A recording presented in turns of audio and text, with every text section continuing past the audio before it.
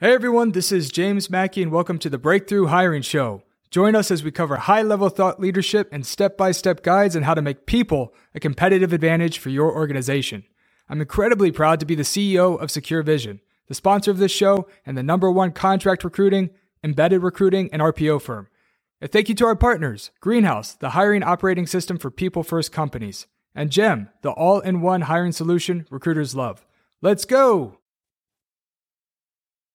Hey everyone, thanks for joining me today. Got a really cool episode for you. Basically going to be riffing on a lot of the more recent topics that I've been discussing with executives. And I think this will be really helpful for those of you that are looking to make adjustments to your talent strategy and think about talent acquisition, building and scaling teams, and creating valuable outcomes for customers at scale. So to start us off, I'm actually going to share a story with you. Before getting into recruitment, I actually worked at a boxing gym. So I would actually teach boxing, Muay Thai, MMA, and I actually competed in Muay Thai for several years. And the gym I was working at, we actually had a pretty cool team. I don't know if there's any boxing fans tuning in, but we actually had Riddick Bowe at the gym. We had some other really impressive folks that you might probably haven't heard of, but we had Daniel Atai, he was an Olympic boxer. And we also had William Joppy, which was a two-time world champion boxer, and some other folks like I'm in the DMV, Northern Virginia. We had Jimmy Lang, who is very well known in this area too. So we had quite a really cool team. And at the time I was leading a fight team as well. And we were doing quite well. We won about 90% of the fights that we competed in. And I had a much different approach to leading my team. And I think that had a big part of why we were so successful. We focused a lot on psychology. And I remember right when I'd ever have a new team member, I get a big group together. Sometimes we even had other teams coming into the gym to learn from us because we were doing so well with Muay Thai and stand-up. And one of the things I would do, one of the first questions I would pose before jumping into a class is I'd ask everybody, all the fighters, I'd say, look, how much of your success in fighting do you think comes down to your psychology? And I would go around the room asking, right? Like some people would say like 50%, some people would say 75, some people would say 90, right? And everybody acknowledged the fact that psychology actually came down to the majority of what would make somebody successful as a professional fighter. So then the follow-up question I asked was like, well, okay, let's say on average, this group thinks that psychology is about 80% of success, which is in any crowd, essentially what we come down to is basically right at 80%. And so I ask them like, well, look, during your training, how much of your training time are you dedicating to your psychology? It's like crickets, right? Everybody's like nothing. So it's like, okay, if something's accountable for 80% of your success, then why are you spending zero time on it? And then it's like that light bulb moment, right? And so how this ties into leading teams is psychologists have come to a common agreement through several studies that positive psychology is a large factor that determines an individual's success in life and the team's success, right? Because optimism and pessimism are contagious. And getting folks that have a positive bent to their psychology can make a huge difference. And positive psychology essentially allows folks to lower cortisol levels and actually have a much healthier life. And as a result, it positively impacts every part of their life, including their productivity and performance at work. And so when you are interviewing talent, one of the things that should be a priority when it comes to personality traits is understanding how people respond to stressful events. Are they able to see a silver lining in something that's very difficult, right? So I think a more recent example would be COVID. Not ignoring the reality, the harsh reality of what a lot of folks went through, what we all went through, but also saying that, a silver lining, for instance, could be that as things were getting hard, it really meant bunkering down and focusing on improving the skill set. And so it was an opportunity to take my skill set to the next level because I had to really understand how to find high leverage opportunities to improve myself so I could thrive even in a tough market condition, would be one example of many. And folks like that, or when they get on your team, are going to bring that level of energy and bring those silver linings, and it's going to be contagious to the other folks on the team as well. And so I learned that all the way back in the day when I was training Muay Thai, boxing, all these types of things. And again, we came out to a 90% success rate. I mean, we had more junior guys that were coming up, like knocking people out in the first round against like more established schools.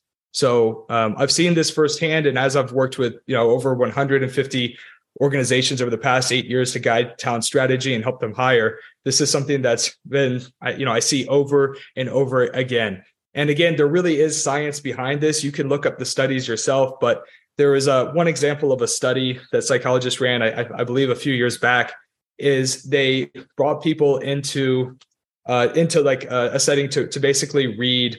They split people into two groups, and one group read something about stress where it's like, cortisol levels lead to like long-term health impacts. People that have high levels of cortisol in the long run and don't respond well to stress and don't find silver lining are more likely to have like heart disease and all this stuff, which is, by the way, scientifically proven.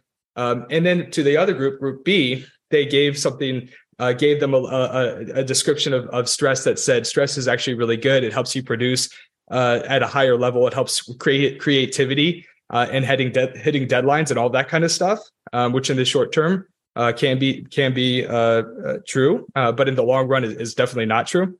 And what was interesting is that they monitored these folks over the following months. And what was really interesting is that the folks that read that a stress response is healthy actually fared much better in every area of their life versus the study group that read that stress was detrimental. So again, it's scientifically proven through these types of studies that our stress response and the meaning that we attach to things, the same event, people can attach two very different meanings and as a result lead to two very different sets of outcomes. So again, I don't think that enough people are like really thinking about psychology, optimism, right? Like we hear, there's this connotation of like, the power of positive thinking or manifestation, or like, that ridiculous book, The Secret, which was basically close your eyes and think about what you want and it's just going to become like handed to you. Obviously that's bullshit, right? But what we're referring to here is that having a positive psychology, finding silver lining is going to improve results. And we need to be thinking about that with the folks that we bring on our team. A few other topics I want to discuss next up. I want to stress the importance of hiring folks that have done around 75% of the job before. Of course, this could vary a little bit depending on the position, but you have to remember that the 25% that they haven't done is why they're going to actually accept your offer. A players are not going to accept offers for roles that they've done 100% of. A players, ambitious people, are going to be looking for opportunities to grow. So you need to make sure that you're able to provide them with those things. So you got to get really clear on your job description about like the 2 or 3 outcomes that you want for the role to produce. You shouldn't be writing job descriptions from the perspective of like a bunch of tasks. It should be outcome focused. You should be able to dial in the top like 1 to 3 things, and then make sure to give folks an opportunity to grow into the role. And they don't necessarily need to have experience doing everything. You have to know like what is the fundamental skill set and what isn't quite as important. And then if something isn't necessarily quite as important in terms of having prior experience, doesn't mean quite as important in the role, but something that doesn't require a ton of prior experience or isn't like the core skill set that's required, let people come into that role and grow into it. And you're looking for folks that have been able to do that successfully in the past. And every opportunity they're kind of getting pulled into a more influential role within the organization, making a bigger impact. Another best practice that I see a lot of companies miss on is they expect candidates to be transparent and then don't reciprocate, right? So it's pretty common for candidates to need to give references and performance data, like sometimes as far as like 10 years back. But then like when candidates ask questions about like the health of the company, the financials, try to get into details surrounding like turnover, or for instance, like with sales, like the amount of reps that are actually hitting goal, companies can get kind of cagey and say something like, well, this is a private company. And there are some folks that kind of push back on the idea of sharing financial data. I'm not suggesting giving light items on a P&L in the budget. Like that's not what I'm asking. But if a company has, for instance, VC funding and is not cash flow positive, you need to be able to share things about like how much runway the organization has, or if the company has been able to get an operating income consistently and is profitable, then that's something, of course, that's good to share, right? But if there's challenges with profitability or the pricing model or whatever it might be, when candidates get to a certain stage of the process, you need to be able to provide some level of insight. And every company might be different, but you need to reciprocate. This is a partnership, and the best folks are going to be asking these types of questions. In fact, from my perspective, if I'm hiring for a strategic role and somebody isn't asking me these questions, that's a red flag. Like they're not thinking logically and critically about joining my organization. Furthermore, if there's things that like are potential challenges, then I want to share those things because I want people on my team that are excited about solving for those challenges. And what's funny is like by sharing things that are more vulnerable, you can actually make vulnerability your superpower because people are going to trust you more when you lower your guard. So just something to think about. The last topic I wanted to discuss today is going through high-level recruitment lifecycle. Given the rapid changes we've seen to the economies over the last few years, I think that it's important to just do a high-level recap on what we typically see in terms of a recruitment lifecycle, and then we can discuss where we are today. So high level, in down markets, companies cut recruitment agencies and products. 2, then they cut next part of the cycle, then they cut in-house recruiters. 3, market starts to rebound or there's just pent-up demand that requires hiring. 4, companies try to hire recruiters when everybody else is. 5, recruiter pay jumps. 6, companies can't hire enough recruiters and sign up recruitment vendors. And 7, companies start to experiment with new hiring products. And this is basically the constant life cycle.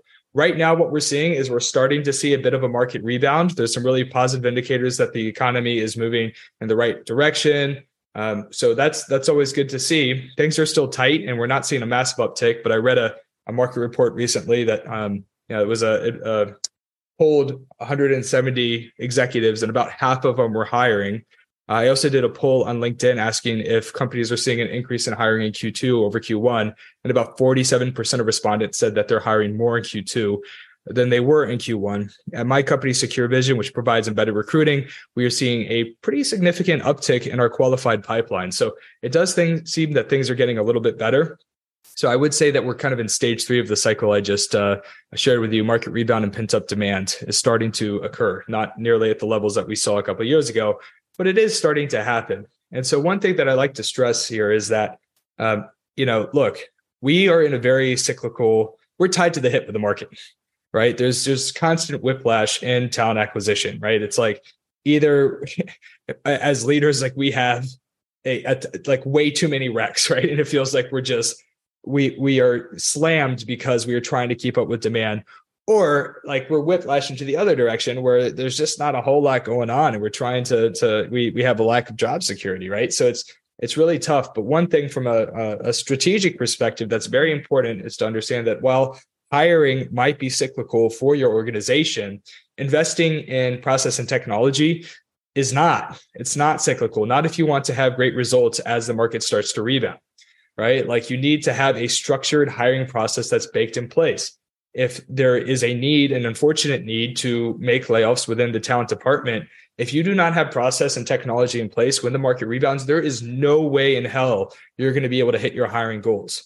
So making sure that there's process documentation for everything, making sure that process is baked into your technology in a scalable ATS solution, my favorite is Greenhouse, is critical to ensure that when the market starts to rebound, you can quickly hire recruiters and fill open roles. If you don't, you're going to end up leveraging recruitment vendors too much, right? There's of course a need for hiring or for working with vendors, but there should be some kind of balance there. And if you don't have any process or technology in place, you're going to end up leveraging recruiters, probably in some cases, even contingent recruiters, pay hundreds of thousands of dollars in fees.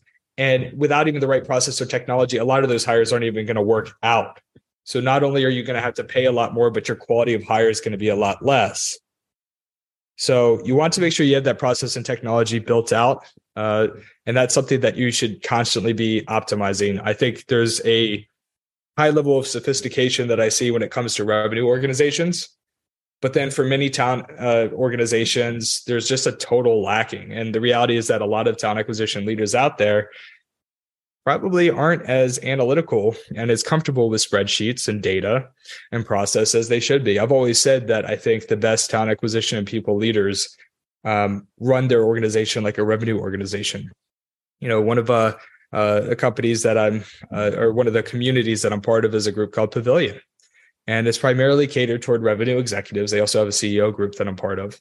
But one thing that I've been saying lately is that I think talent acquisition and people leaders would actually benefit from taking their chief revenue officer course, because it'll teach you how to become more analytical, how to do better reporting, and really how to map back hiring planning into how the company is going to achieve North Star metrics so that you can truly have that executive leadership conversation with the CEO and present things to the CEO and the board in such a way that's going to allow you to get the budget that you need to actually build out the tech stack and the headcount required in order to hit the hiring plans, which in turn is in order to hit North Star metrics. And that's just a different level of conversation to ensure, like, by doing this, you're going to be even more likely to truly have a seat at the leadership table, or to truly, if you already do, have a greater impact within the organization.